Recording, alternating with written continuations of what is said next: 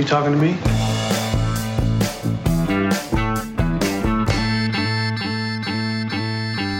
We are on the trail of laughs and action this week in the screening room. Welcome. She is Hope Madden. He's George Wolf. And we've got a couple of big ones at the multiplex this week, and we'll start with, what do you want to start with, the action or the laughs? Let's start with the action. All right. Well, Tom Cruise is back as Jack Reacher in Jack Reacher, Never Go Back. Two things are going to happen in the next 90 seconds. Excuse me? First, that phone over there is going to ring. Second, you're going to be wearing these cuffs on your way to prison. Well, that is one magnificent prophecy, Mr. Reacher. It's just going to keep on ringing. Thanks for tipping us off to that sheriff. When are you coming to D.C.? Major Turner's been arrested. On what charge? Espionage. He's been set up. You think you're above the law. But I'm not the law. So you should start running, because I'm going to start hunting. And when I find you, I'm going to kill you all. It's kind of a stupid title because he doesn't really go back to anything. I mean, it's just... But he's back as Jack Reacher. Yeah. It just kind of plays with your mind, doesn't it? It does a little bit. You know, Jack Reacher came out in 2012, I think it was. Yeah, 4 years ago. And it wasn't horrible. It wasn't terrific. No, it was pretty middling. You know, I Yeah. mean, it wasn't bad for an action movie. It had a really inappropriately dressed defense attorney. I remember just kept Rosamund Pike. Yeah, I mean, I think And then director Werner Herzog. played the villain. That was the best part. That kind of freaked me out. That I was remember the best part. seeing that. Like, is that Werner Herzog? Yeah, and people were actually unhappy about it at the time because the book character is very, very physically different than Tom Cruise, and was originally The Rock was supposed to play him, and it's much closer. Who's very physically different than yes. Tom Cruise. And people were mad, but at that time, 4 years ago, yeah. Tom Cruise was more of a butts in seats Now- movie star. Now it would be quite the opposite. I don't think anyone has more projects in some stage of production than Dwayne Johnson does. And you know what? I think the only other actor right at this moment who rivals him in terms of box office is Kevin Hart. So again, physically Wow. quite different, Yeah. physically different. Interesting. Yeah. But the point is, at the time, Tom Cruise swooped in and took this part, and it's a series of books, I guess, It right? is, yes. So I'm sure they're hoping for a series of movies. But I was a little surprised the first Jack Reacher did well enough to get a sequel. Yeah, I mean, I think that it did moderately well, but it wasn't a big giant blockbuster. But this is a movie that comes out right in the sort of dead zone. You know, it's not a summer movie. It's also not up for Oscars. It's not a holiday movie. It's just one of those like whatever. There's not that much going on, but it's considerably worse. It is considerably lazier than the previous effort. It's just so telegraphed in. There's really no question about what's happening. All of the dialogue is so conveniently pushing the story ahead for you in case you weren't paying attention. And like catchphrases. And they're Don't so bad. forget catchphrases. They're so bad. They're so tired. The catchphrases are so lifeless. They're not even like done for camp. They're just unironic and terrible. Ugh. So it's a lot of just mindless action that doesn't really go anywhere. Oh, you know, if that were all it was, we would be better off. But it isn't, because it's trying to have a complicated plot with underlying themes of family, and it's just lays there feeling stupid. So Never Go Back, but this time we do go back to Jack Reacher. Are we going to come back later? I guess we'll find out with the box office, but not really a big recommendation from us for Jack Reacher, Never Go Back. And unfortunately, that makes it 2 for 2 this week because we're in search of laughs that never come in Keeping Up with the Joneses. Hey, honey. Still spying on the neighbors? Hi. We're the Joneses. You don't think there's something off about them? They're both so overly accomplished and stylish. Who are these people? We need evidence. I just want to make sure this is not paranoia. What is this? There's a missile. That's me. The Joneses. They're not who they say they are. Here's the thing about trust. Once it's gone, bad things can happen. I remember when I saw the trailer for this, it kind of had me. I mean, the cast right at the top. Right You know, there. if you're going to ask me, John Hamm and Gal Gadot, who's, if you don't know, is the new Wonder Woman, as, super good-looking super spies, okay.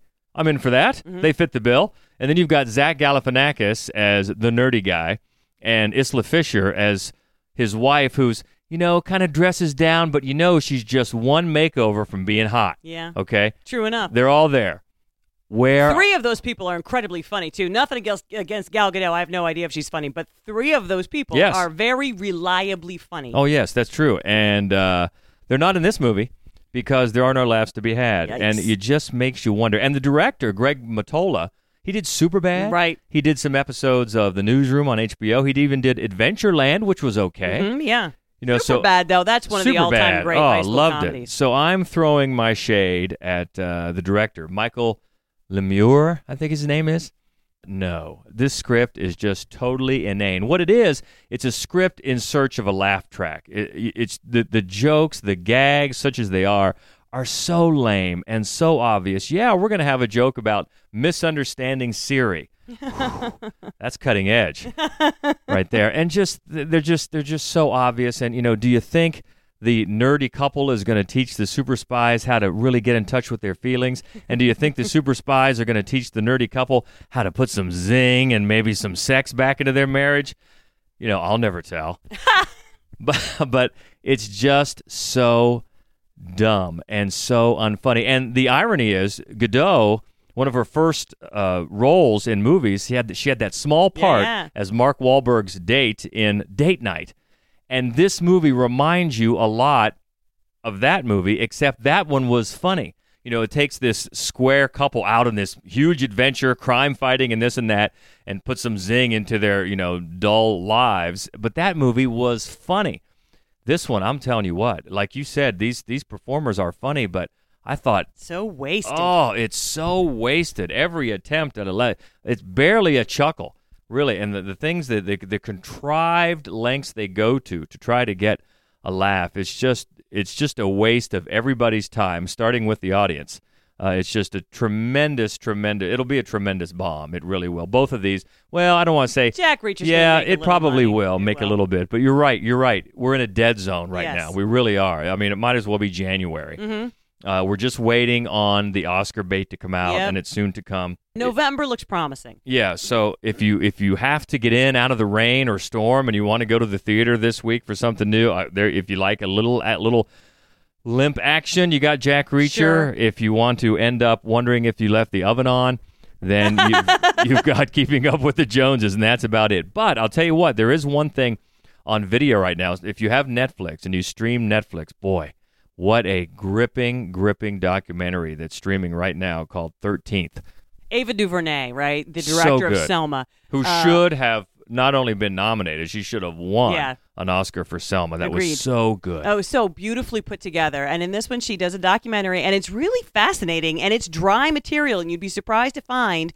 But what she does is show a parallel between, or causal, really, effect of the 13th Amendment to the Constitution, which freed slaves, and a rider in there that says an American citizen is free unless they are incarcerated. And then what she shows historically is how right from that moment, there was a concerted effort on the government and law enforcement to incarcerate black men for slave labor. And so they were rounded up and arrested for things like loitering at the time. And it's just that it created a foundation that we have changed the name of and changed around, but haven't been able to completely shake. It's a really thought-provoking and intelligent documentary that asks a lot of questions and points out many things. The militarization of the police force, of today's police forces, and how the genesis of that, and mass incarceration and the racial inequality in that mass incarceration.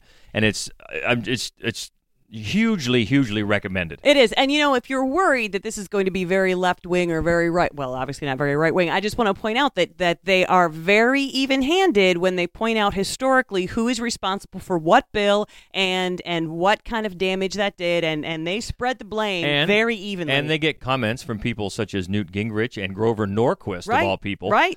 And some of those arguments are rebutted back and forth by other people that they have conversations with and really interviews with. It really is enlightening, and we just can't recommend it enough. And it's streaming right now on Netflix called 13th. And as for next week, we're looking forward to another documentary. Yes. Especially if you're a music fan of Iggy Pop and the Stooges. Yes. So one of my all-time favorite bands, The Stooges, documentary directed by one of my all-time favorite directors, Ohio's own Jim Jarmusch. So, it's called Gimme Danger, and we cannot wait for that. But the big box office draw next week. That's going to be Inferno. Tom Hanks, the latest round of the Da Vinci Code books. It's by the same author. Yes. I don't know if it follows the same storyline. It does. Well, it's the same main character. Yeah, the same main character. The same main character. Yeah. Okay, but this time his partner is Felicity Jones. So they're off on another adventure, and it's Inferno, and that one probably has some box office coming its way. Right, with Tom in it. Yeah, right. Everybody loves them some Tommy. They do. And why not? Why not? All right, so that's next week. This week, boy. Your mom loves Tommy. She does. She was on it. I took Mom to see Sully, and then next thing I know, how's Captain Phillips? I want to see that. And then she watched it, but she had to put it down. She had to turn it off halfway through. It was too nerve-wracking. Too nerve-wracking. She came back with it, and she said, my nerves are frazzled. But she did watch. But it's a good movie, and it does that to your nerves. Movie. So they're both good. But yeah, everybody loves Tom Hanks. So we'll look forward to that next week. But for this week, unfortunately, not really anything to recommend, except if you have Netflix, by all means, check out 13th, the documentary that's streaming there. So if you want to get in touch with us, we'd love to hear from you anytime. Easiest way to do that is on Twitter. We're at MaddWolf, MaddWolf. The Screening Room is a presentation of the Columbus Radio Group and MaddWolf.com. And until next week, I'm George Wolf. I'm Hope Madden. See ya. I do wish we could chat longer, but I'm having an old friend for dinner.